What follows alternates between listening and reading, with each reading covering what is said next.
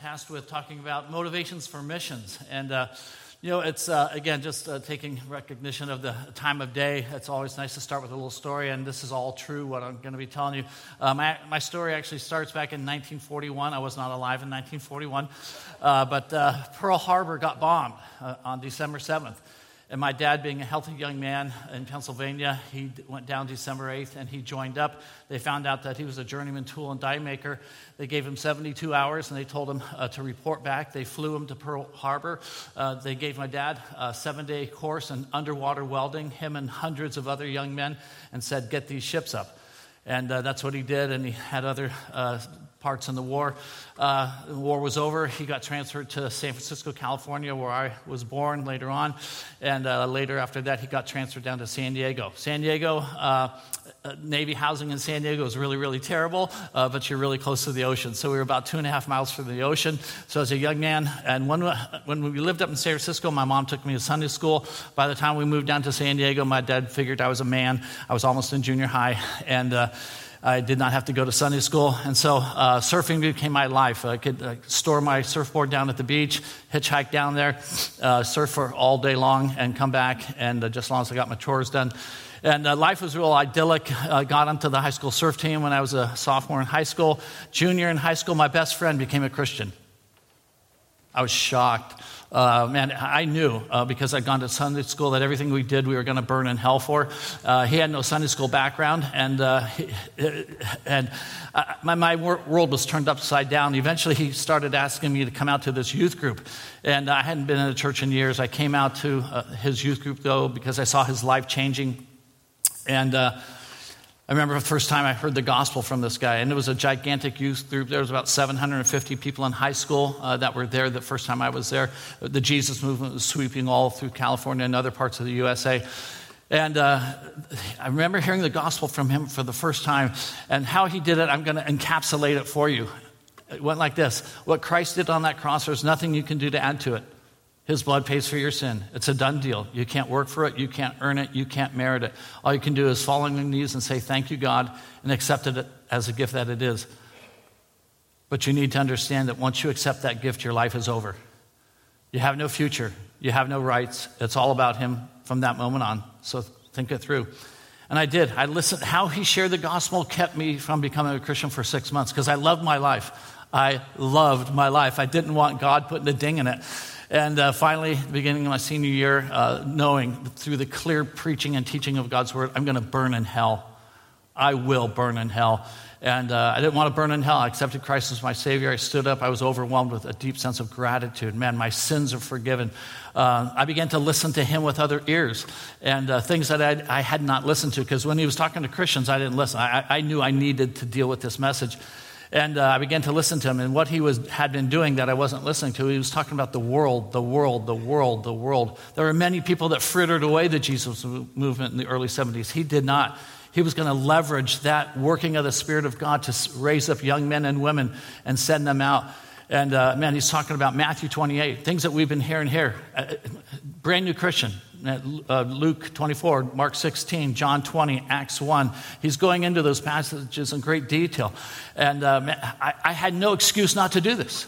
I've been a Christian 3 months, and I'm confronted with the clear claims of Christ on my life. He wants to be known to every tongue, tribe, and nation. What do?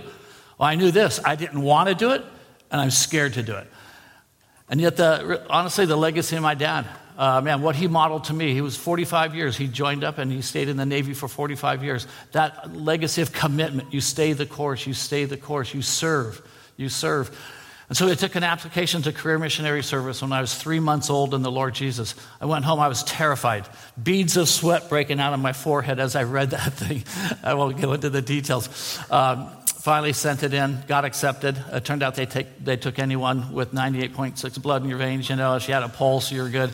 And because I was sure they wouldn't take me. And I wrote out a list of 2.5 pages of my sins, my baggage, my outstanding warrants in detail. I bundled it all up with the application. called shark repellent. Again, they accepted me. And so a few months later, I'm on a train back to San Diego, California, back east from San Diego. And by the way, I was just one of many. From our youth group, there were constantly people going out. I was one of 13 that would leave that youth group that summer. Our musician here, Nathan Robinson, his parents, 1 year later, were on that same in that same training program, served overseas for many, many years. My best friend, Paul, took that same train with me. He's still in Indonesia. People from that youth group that went and went and went because they had a youth pastor who understood it's not about building a big youth group. I lost track of the amount of translations our church youth group kids have done, the amount of churches that have been planted in unreached language groups. We ended up, my wife and I, getting married very young. I won't go into that story too much. And seriously, we dated for like a week. I asked her to marry me. And then a week later, she was pregnant with Brooks. And a week after that, she was pregnant with Brandon. Everything was just super speeded up. And that clock will not stop running. And so it's now 1979. We got married in 1975. We've got these two little babies. And we're at LAX and terrified. I'd never been on a short-term missions trip. I had this youth pastor. We called him the youth pastor from hell because nobody really liked him, okay? He taught us God's word. He challenged us, consistently burning our bridges for us.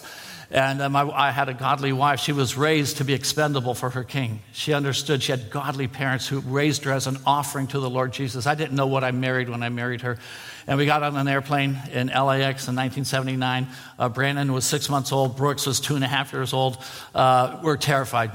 It's a big world back in 1979. And there's no such thing as computers in anybody's home. No cell phones. It's a different world communication-wise. Just to tell you a little story here. So we get on the plane.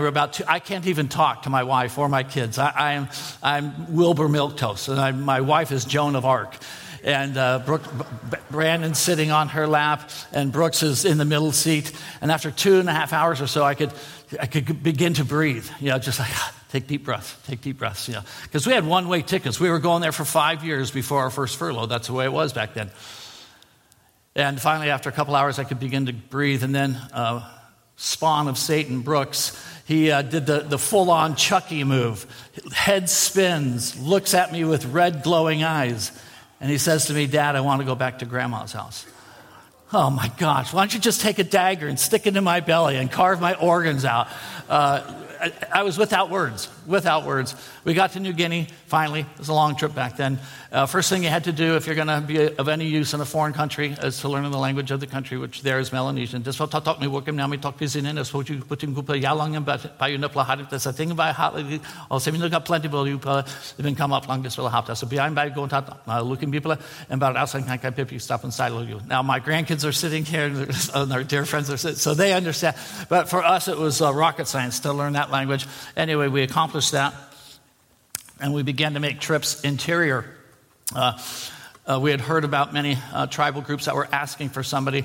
We visited many of them, and as we were about to make a decision, the leader of the region, who's now with the Lord Jesus, he got out this big map of the Sepik Basin. And he said, "Brad, there's a group way up here. They're called the Teddies. And you guys are pretty young and healthy." I'm also very scared. I'm not a jungle gym guy. I was born in San Francisco, raised in San Diego. I don't do jungle, okay? I didn't want to tell him that because he's treating me like a man at 23.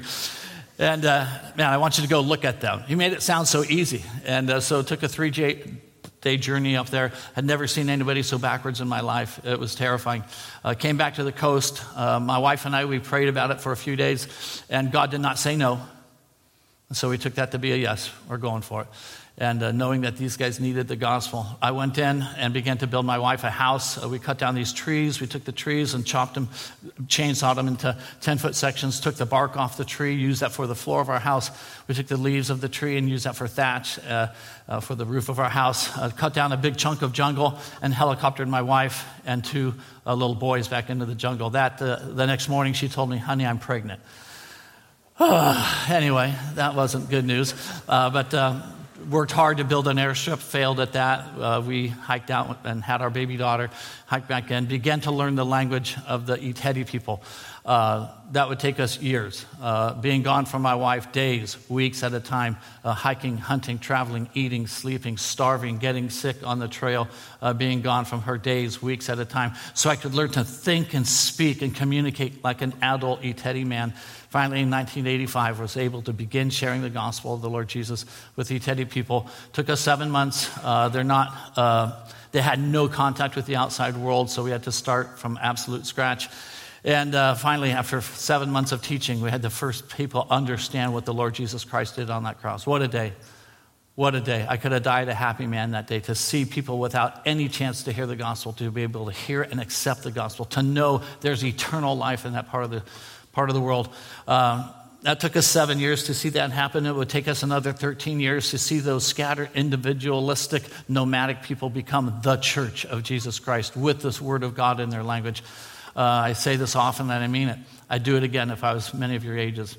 Do it again in a heartbeat. What a privilege, what an honor.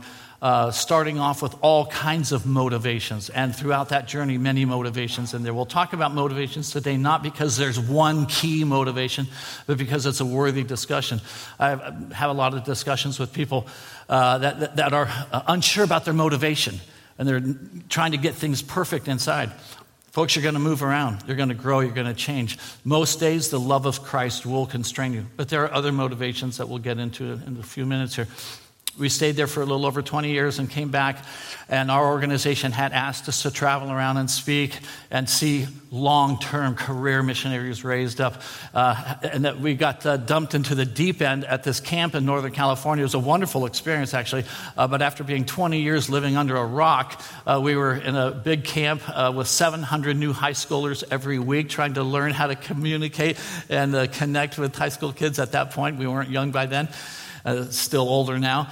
And every week I'd talk to these 700 high schoolers, and afterwards a bunch of them would come down, we'd talk, and some of them turned out to be missionaries in the making and are still overseas. But I'll not forget one interaction I had as the group of high schoolers dissipated. There was one of their counselors, and he was an upperclassman at one of the Christian colleges in Southern California, and he waited till everybody was gone. And we had walked through the text of Matthew 28, Mark 16, Luke 24, John 20, and Acts 1. We made it so clear, the command of Christ and the last prophecy of Christ there on that mountainside outside of Jerusalem. We'd made it so clear to them. And he came up, and he was obviously a Bible major, and he said this. And I'd handled many questions, many reservations, many excuses. I'd heard many things by this time, but this one caught me flat-footed. He said this: I totally understand what Jesus was saying, but if I was to do it, I would only be doing it out of obedience.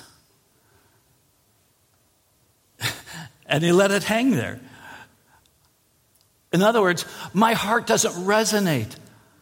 I'm not passionate. I'm not giddy about walking away from Southern California and heading to the mission field. And surely obedience alone cannot be a worthy motivation. Obedience alone can't be so blessed by God that would be a valid motivation. I didn't know how to answer him. I'd never heard that. And by this time here, a couple of years of going around talking to people, I'd never heard somebody stymied over the issue of, I don't feel it, but I know obediently I should, but obedience alone can't be moving me. I pondered over that thing for a long time. That one just shocked me. I dare say, I hearkened back to my dad's life and the testimony that he gave to me. He's not a believer, but he understands duty. And he modeled that to me all of my young life. And turn in your Bibles to 1 Samuel chapter 15. I just want to go into one passage. We could go into 1 John and talk about the correlation between if you love God, you obey him. Love and obey. Love and obey. Obedience is not a dirty, base, low, vile motivation. God honors that. That is high in his estimation. And there's a story here that brings this out, I think, as good as any story. It's a story of the interplay between Saul and Samuel. And we'll pick up in chapter 15 of 1 Samuel. It says this: Samuel said to Saul, I am the one the Lord sent to anoint you king over his people Israel. So listen now to the message from the Lord. This is what the Lord Almighty says: I will punish the Amalekites for what they did to Israel when they waylaid them as they came up from Egypt. And here's the command that Samuel is going to give to Saul. Now go, attack the Amalekites and totally destroy everything that belongs to them. Do not spare them. Put to death men, women, children, infants, cattle, sheep, camels, and donkeys. No loopholes. None. Even though not stated, I think goats were included in this. I think it was left up to Saul to understand, I want everything that draws breath dead in the land of the Amalekites for what they did in waylaying my people. The command is crystal clear. There's no ambiguity. There are no loopholes. There's no wiggle room for Saul to make an adjustment in there.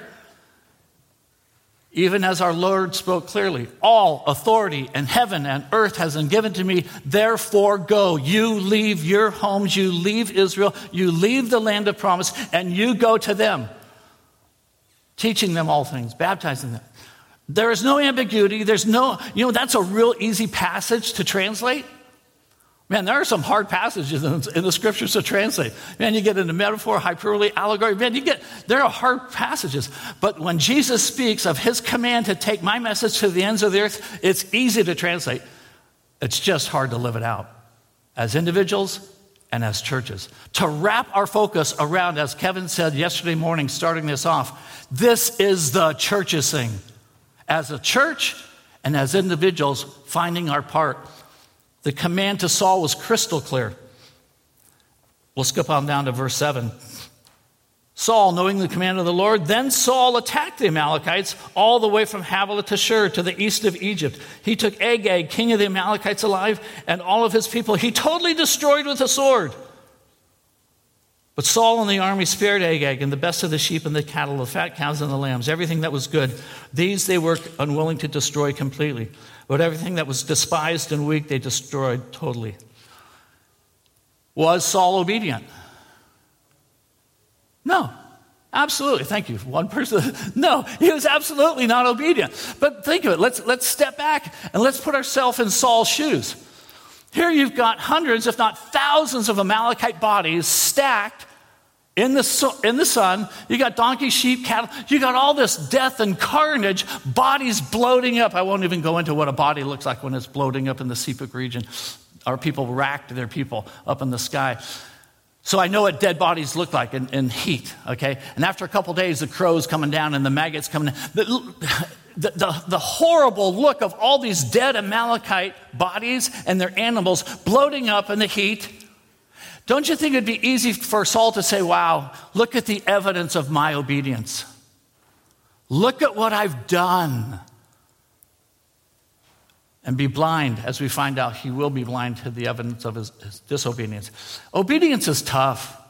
Let's put ourselves in the place, and let's back up a little bit in the story. Let's put ourselves in the place of the average Jewish soldier who's been given the command to wipe out the Amalekites. So I report for duty, and my sergeant says, I want you to take this part of the wall. I want you to go, whoever's on that wall, you take him out, and then we'll deal with whoever's inside. So I take out, because God's on my side, I whip out my sword, and I slice that guy up, and I jump over the wall down into the city of the Amalekites. And then my sergeant says, okay, everything in that behind that door, wipe them out. Those were the orders of the day.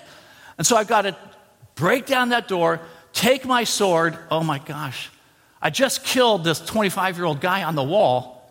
Now his wife is standing there. She doesn't even have a weapon. And I've got to run her through. Oh my word, I hear voices in the back, and there's a 7-year-old kid.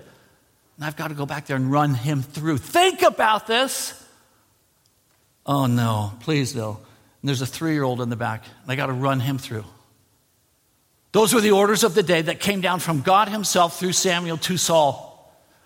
Obedience goes against our grain. It causes us to do things that we don't want to do, but we are men and women under orders, and thus we do them. In this case, it's out of bounds for us today, of course. But sometimes, obviously, we're living in a missions community that says oftentimes, well, I didn't feel it. Nothing resonates with me. I'm not high about this. This doesn't make me giddy. I get no satisfaction from this. Doesn't matter. We are men and women under orders. And Saul could not see that. And Saul, he goes into the land of the Amalekites. And what did he do? He kept Agag, king, alive. What did he do? He made a natural, normal adjustment. Every king, when he conquered another land or city, you always brought back the king and you dragged him into your city so you could make fun of him and throw tomatoes at him. That's what they did. Everybody kept the king alive. He made a natural, normal adjustment, and God wasn't having it. I know it's a normal question for many people in their 20s. Well, if it's so clear, why isn't so-and-so doing it? Why isn't she doing it? Why is it me alone that's reading this? And I can't answer that question for you. I'm not going to go down that road.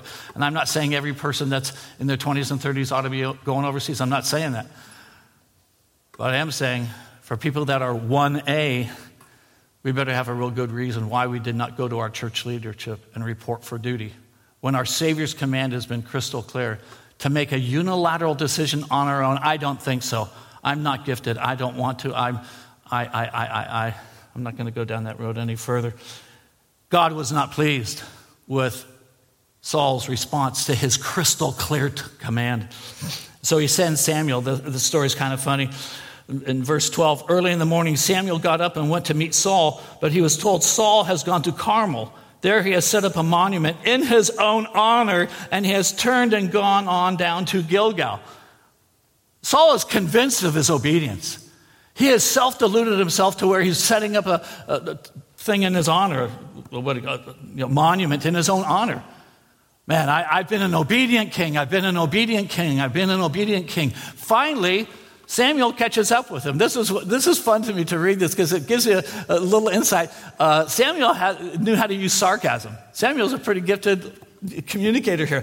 When Samuel reached him, Saul said, "The Lord bless you. I have carried out the Lord's instructions."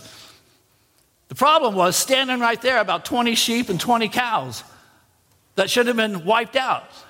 Can you imagine? Here's these cows over there. Moo, moo, moo. Bah, bah, bah, busted, disobedient. The evidence of his disobedience is standing right there on four hooves. 3,100 language groups right now with nothing of the gospel. Let's check ourselves. How obedient as a people have we been? I remember one time, Beth and I hosted 4 different short-term mission teams that came to live with us. I'm sure my kids remember this. And most of the time, we really enjoyed it. Once in a while, we had an interesting character here or there. And one particular team, we had this one fella. He got off the plane because they had to fly into us. And they all came with vim and vigor. You know, they're all in their teens and 20s. And we'd say, hey, you want to take your long lunchtime nap, okay? Oh, no, I'm healthy, I'm good. Half of them got malaria while they were with us. They were only with us 4 weeks, but they'd get malaria. Anyway, early on, though, about 3 days into it, the team leader, and I was responsible for the attendees and the work out there. He was responsible for the team members because he came with the team itself. Team leader comes up to me. He says, hey, I just want to let you know, because the ladies would sleep in our house and our partner's house, and the young men would sleep over in the village with the Teddies. The team leader comes up and he says, I just want you to know that some of the young guys' clothes has gone missing. I think he felt like maybe the Teddies stole, but they had not. Oh, man, sorry about that. There's nothing I can do about that, but that's, it is what it is. A couple days after that, my wife comes up to me. She says, honey, I saw so-and-so going up into the loft where our boys are, and some of our youngest son's underwear is missing. Ooh, gosh, okay, we got a kleptomaniac, possible pedophile on our short-term missions team. So the team leader and I are talking about what do we do. The very next day, some of the Teddies come up to me, and they don't know the team individuals' names yet, and they say this, some of them said, that guy, they pointed to him, we've seen him going into our houses. We've got 2 sets of bow and arrows, 1 axe, 2 machetes that are gone.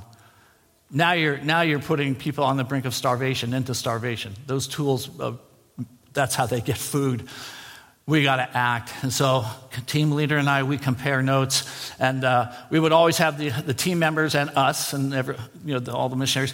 We set up plywood out in the front lawn. And early enough in the morning, when the sun didn't hit it, we'd come out and have breakfast together. And by this time here, the team's been there about 7-8 days. And man, they're pretty groggy by now. It's tough working in the sun out there, building an airstrip or extending an airstrip. And so the individual in question, we'll just call him Bob. Bob sat down, and Beth and I are sitting at the very end of this 20-foot set of plywood chunks, planks that are set down there on little stumps. Beth and I, we're groggy too. We sit down here at the very end, and Bob comes out across the airstrip. Bob sits down over there. And he sits down across from a guy named Larry. And we're looking up and down, just watching things. And Larry wipes the sleep out of his eyes. And he looks at Bob and he says, Bob, you've got my shirt on. Oh, this is good. Bob's like, no, it's my shirt. Bob, I know my shirt. You've got my shirt on. Larry's pushing right back. Bob's pushing right. No, that's my shirt. It's my shirt. Might look like yours, but it's my shirt. Larry's had enough. Larry stands up. He reaches across the plywood, gets hold of Bob's T-shirt, and Bob's T-shirt has LK, Larry's initials, stenciled onto the back of the T-shirt label, like every good American mom does. She'd marked up his T-shirt. Bob is busted. By this time here, I am laughing so hard, I'm almost peeing myself, seriously. This is high drama in the jungle. You got nothing else going on. Bob, like a jungle cat, turns on a dime. Oh, I'm sorry. I just don't want to do that, blah, blah, blah, blah, blah. It was great. It was such a great time. Busted publicly. Folks, some of you who God has spoken to are in for so much worse than that. You've known the heart of your God to be known to the ends of the earth. You don't want to do it, I totally identify. You're scared to do it, I totally identify. And those are your only reasons. Because you've seen it in God's word.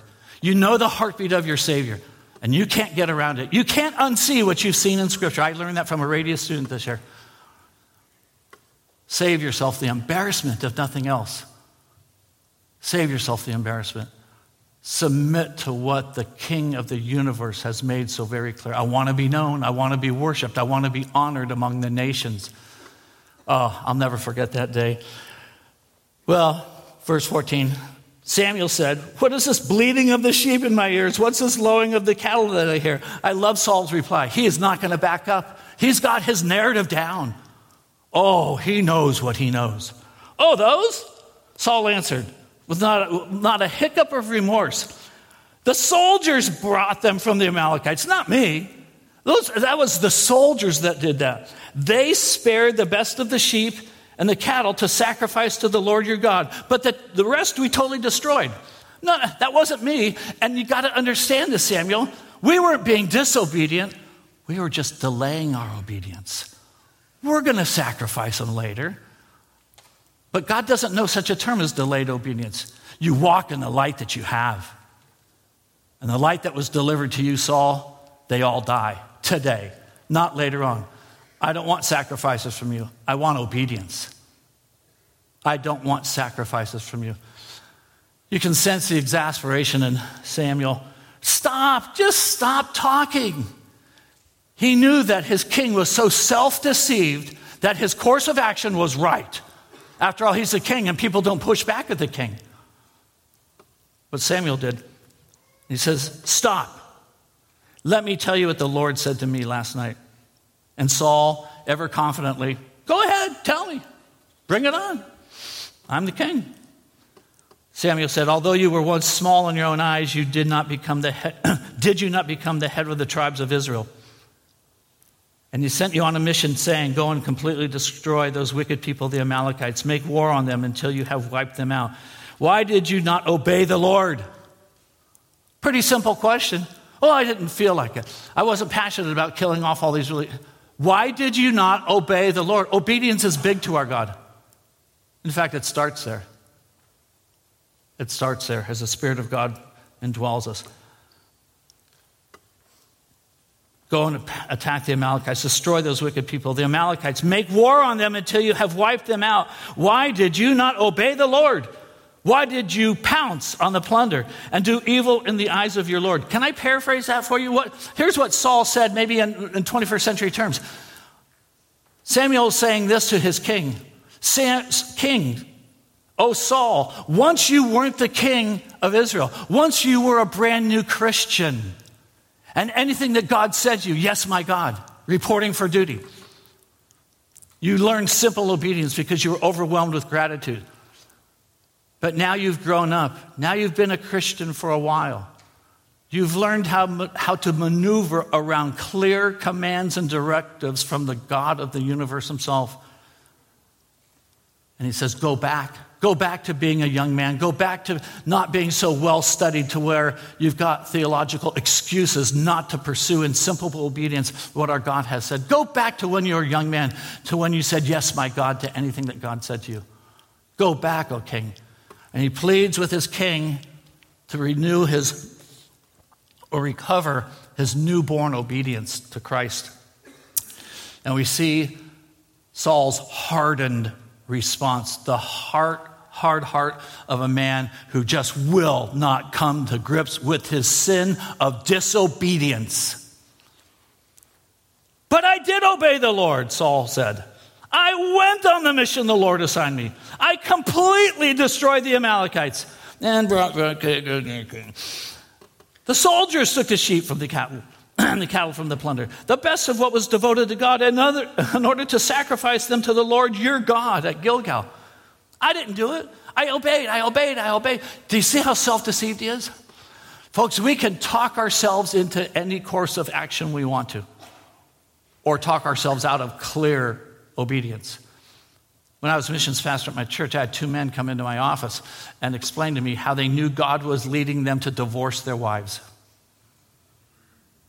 You can talk yourself into anything. You can pile up the excuses, pile up the reasons, pile up the I'm not cut out, pile up the. Or else you walk out of a conference like this and and the Spirit of God's making clear. He's already made clear before you came here. Now it's just like totally solidified. And you know what? All you have to do to lose a vision of being used among one of those 3,100 languages, you know what you need to do? You'll just get busy. You'll plan out next year's courses. You'll continue to date a person that has no heart for this. You'll just get busy. And God in his mercy, he uses us all in our fallenness. God uses people. He picks up people that have made bad decisions. I'm one of them. I've made bad decisions in my life. But to make a life-altering bad decision that will affect the course of your life and actually cause you to stand embarrassed before the Lord, because the first person you're going to see when your eyes shut on that day will be the one with the holes in his hands who hung on a cross. And he'll say it nicely, but it will be said, you knew what I wanted accomplished. And you did what with your life? And you did what? Can you explain to me why? Was my word not clear? Was my desire to be known to the very ends of the earth not clear? Were you not at that point in time? And I know there are many people that age-wise, health-wise, marriage to unsaved people, or people that haven't grown into. I know there's many reasons that the majority of you are not in a place to do this. So please hear me. I understand that. But there are many young, healthy people who do not have one reason not to step forward. That's a church decision to say, we don't think you're cut out. To make that decision on your own, you will look over your shoulder. And I talked to too many men and women in their 40s and 50s and 60s, and they were at a conference like this when they were in their 20s, and they could have done it, and they just got busy. They found something to do. But Samuel replied to Saul's last self-imposed blindness, hardness. Does the Lord want your burnt offerings and sacrifices as much as he wants your obedience? To obey is better than sacrifice. And to heed is better than the fat of rams. I don't want your sacrifices. I don't want your sorry. I think I've met people actually who are planning to live their life as they want to live it and just telling God when they get to heaven, sorry. Or some version thereof. One of our children was born with a congenital birth defect. And for the first few years, we did not see it as such. But later on, as this individual grew, it's a he. We've got 3 sons and a daughter. As he got a little bit older, and then our daughter came along, we saw this thing taking shape, and it was deeply disturbing to us. He had an absolute inability not to tease his younger sister. And we tried every form of discipline, memorizing piles of Bible verses, whipping him, scourging him, running him over with a tractor on regular occasion, attaching electric cattle prods to his nipples, shocking him, and driving my wife crazy as she's trying to homeschool our kids. And I would come in at lunchtime and I'd see my daughter curled up in a fetal position in the corner. He was Machiavellian in his ability to just drive her crazy, sometimes just with a look or the tone of his voice. And again, discipline did not do anything in the typical way. And I'm seeing my wife slowly degrade, just slowly growing old before my eyes. And so I said, honey, the next time he does it, you send him out to me in the office. And man, I'm geared up. I'm amped up to deal with this situation. And sure enough, about 3 days later, my wife, she's been driven to the point of near insanity. She comes to the back of the house, and I'm sitting out here, 20 yards away in the translation house, and I hear her wobbling voice, "He's coming." Sure enough, a couple minutes later, I hear the front door of our house. Everything rusts there in the jungle, so you could hear everything. The front door opening. I see my son walking down the ladder. He knows he's going to meet Moses, and it's not going to be good. And he walks down the ladder, elbows or shoulders just gyrating. He walks across the lawn to get to the translation house. He walks up the ladder to the Oh, you're toast. You're toast, son. And he comes in to my translation area of the little shed that we had there, and he's, "I'm sorry, Dad. I'm sorry." And he's looking at me with these big brown eyes, all watering and stuff like that. And I realize I'm falling into his tractor beam. And he's worked his mother for months with this. Big brown eyes. And I'm getting sucked into his tractor beam. And I feel it. And I had to do something. I literally almost had to grab myself and just, no. And I said to him, "Son, in this area, I'll never hear from you, 'I'm sorry' again. Because you have no intention of changing." The shaking shoulders stop. He looks up at me with a smile. Busted. You could have the Lord, I'm convinced the Lord Jesus himself could come down that aisle, flowing robes, big long nose, leather sandals, picture him however you want. Tajikistan, Uzbekistan, Malaysia, Indonesia, China, Nepal. He could speak to you audibly. I don't know. It's exactly what Moses did. The burning bush. "Take off your shoes, Moses. You're standing on holy ground." He knew it was God, and he takes his shoes off. Then, now I want you to go back to Egypt. What's he do? He starts playing 20 questions with God. "I don't know your name. My tongue doesn't work real good." God had to slam him to the mat and tap him out, and he did. Absolute clarity is not the issue. It's our will to obey. Because the Word of God is crystal clear. You've heard it from great Bible expositors this week. It's the will to obey, to say no to your passion. I'm so grateful for that youth pastor teaching us. You are bought with a price. You're owned by another. You have no right to do what you want to do. Your only obligation is to find out what his dream, his goal, his passion, his ambition, his desire is, and to spend every last breath you have living that out. Forget about your dream. Forget about your goal, your passion. His dream, his goal, his passion. That's the only thing that matters. And to live your lives, guys, to embark on this in your late teens, early 20s, early 30s, and in your 40s, to rearrange your parenting. I didn't even know it was possible to do such a thing as the way my wife's parents raised her, raising her as expendable for her king. I didn't know who I married.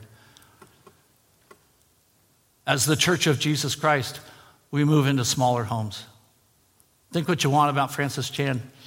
He's a dear friend. But over the years, I knew him when he was up in Simi Valley. He moved 4 times, every time into a smaller home, into a smaller home, into a smaller home. He had the lowest payroll on the church staff. Modeling. Doing that in the right, not to be known. I'm not trying to boast on Francis and lessen his, that's not the point of this. But folks, to think in terms of, and there are some in our church, some men, one of them's here this afternoon, we're not going to retire. We're going to work till we drop to see our Savior's command accomplished. We can't work as hard. We're going to have to work differently. But we are all about this. And let me say something. I shared this morning. Our youth pastor was not just the Great Commission. You know what he did on Saturdays? He took us to Mexico so we could wash orphans. And on Sundays, he took us to a handicapped home. And he showed us how to bathe people in their 30s and 40s and change their diapers and wash their hair. He lived a life that was worth modeling, worth following. As the Church of Jesus Christ, to recapture this at every level. We love our community, and we are all about seeing our Savior known to every tongue, tribe, and nation. It can be done. I have loved being here and seeing a church here, a church there, waking up to the honor and privilege. And we talk a lot about that with Radius students. And we know they come there with all kinds of motivations. And over the course of their journey on the mission field, over the course of the decades that they will be there, they will go through many motivations. Lord willing, the majority of their motivation will be the love of Christ constraining me. The privilege it is to get honor back to the King of the universe who is worthy of such honor. That motivation will make your days blessed. But if we don't have a bedrock laid of obedience, when I'm not seeing him, when I'm not feeling his presence, I'm still staying the course. I'm making him known. I'm living in the mundane. I'm having my time in the Word of God. I'm giving honor to him in the way I love my wife, the way I raise my kids in front of these people that are watching me 24/7. Folks, to recapture this as a church, as individuals, giving our Savior and his commission, and you can't separate the two. I've had too many discussions with people. Well, your thing is missions, my thing is worship. I'm bold enough to reply now. I didn't always do this. I would just, okay.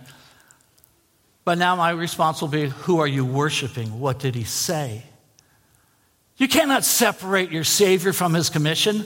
It's like trying to separate my wife from the 4 children the Lord gave to us. Well, I love you, Beth, but I just don't know about these kids of yours. Don't try it. They're inseparable. And to love my Savior, to want to be honoring to my Savior and not imbibe of his desire to be known, can't be done. Can't be done. You're creating a different Jesus. You're creating a theological statement that you can get to know more academically. But he has spoken. He's made his will and desire abundantly clear. Turn back, if you would, to Acts chapter 1. I'll close here. Obedience. It is not a motivation to be denigrated, lessened, or thinked upon as unseemly. Obedience, our following of the Lord Jesus Christ, must be based in that. And praise God, it elevates to other, loftier, more fulfilling motivations. It does. I don't want to denigrate those or talk that obedience is the only thing. I think this is important here. Chad touched on this morning. Other speakers have too. The very, very, very, very, very last time Jesus was with his disciples before he bodily ascended. It's important to understand this. He has said some version of this in Matthew 28. Chad went into good detail on that this morning. He said this, but Matthew 28 was on a mountainside in Galilee. This is a mountainside outside of Jerusalem. It's a completely different location. He gathered the disciples with him. It says this, in verse 6, so when they met together, they asked him, Lord, are you at this time going to restore the kingdom to Israel? That was a great question. They'd studied their Bibles. Based on many Old Testament prophets, following the coming of the Messiah, Israel would be restored to national greatness. There was nothing silly or juvenile about their question. But Jesus knows something. Their question is valid, but Jesus' response is going to be, not going there. We're not having a Bible study on end times. We're not going to study eschatology. It's not because eschatology is bad. That's good. But it's not central. It wasn't the thing he wanted ringing in their ears. He wasn't going to give them a Bible study on how to be a good parent, how to be a good spouse, how to be a good employer. Those are all relevant topics. We need to live in light of the teachings of God's word in those areas. They want to have a Bible study in end times. They want to study eschatology. His response is, not now. Not now. There's something much more specific I want ringing in your ears. And so he replies in verse 7. He said to them, it's not for you to know the times or dates the Father has set by his own authority. Don't need to know that. I'm not going down that road. And then his capstone. But you, and this is a prophecy, and it will be accomplished. But you will receive power when the Holy Spirit comes on you. That's been accomplished. And you will be my witnesses in Jerusalem. Accomplished. And in all Judea. Accomplished. And Samaria. Accomplished. And to the ends of the earth. Not accomplished. And then, as an exclamation point, as the mic drop of all mic drops, what's he do? After he said this, he was taken up before their very eyes, and the cloud hid him from their sight. To the ends of the earth. Boom, boom, boom, boom, boom, boom, boom, boom. You don't think that's what he wants resonating in their ears? To the ends of the earth. You're my people, to the ends of the earth. Leave Israel. Get going. To the ends of the earth. Do you want to live life in the crosshairs of God's will? To the ends of the earth. Find your place. Many of you are too old to go there. I would not encourage you to do that. Find some of these young people. Commit to supporting them. Commit to raising your kids to doing this. Commit to making your church a healthy sending church. No one person can do it all. But man, talking to some people this morning about how to make up good missions committees. I know the energy that's here. For you guys even to be here at the conference, you care about this. I know you do. Dial it in. Get more of a fine point on it. And I will say this. Say no to peripherals, not because they're evil. Jesus said no to a peripheral topic here, not because it was evil, but because it was distracting to the thing he wanted accomplished. I want to be known among every tongue, tribe, and nation. And so our church isn't going to do everything it could do. That was one of the challenges of our church. And Nathan is a missions pastor of our church in San Diego. Man, the patience he showed to take our church from doing a host of things in the missions world. We're about the Great Commission, and we've got a laser focus on it. And we appreciate people who are different than that. If other churches want to do something else, that's fine. But our church really is about the Great Commission. And people that come forward from our church to be a part of missions, they're going to be a part of taking the gospel to one of those unreached language groups. Find your place. I'm looking at a lot of folks who were there last night, about 40 people that are interested at some level. I'm sure after the night's discussion, some are like, oh my gosh, I'm actually thinking of doing this. I remember that point in my life. Let me tell you this, folks. For the folks that are in the crosshairs of this decision, the hardest decision is the first one. There will be many other hard ones in your life, in your career, in your future. But the hardest decision is this one here that says, this is what I was planning to do. This is what I got my degree for. And I'm walking away. And I'm embracing the words of Jesus. That's the only basis I have because I don't want to do this. But I can't get away from how clear he has been, and I'm going that direction there. That's the hardest decision you'll ever make. There will be other hard ones on the journey, but the first one's a big one.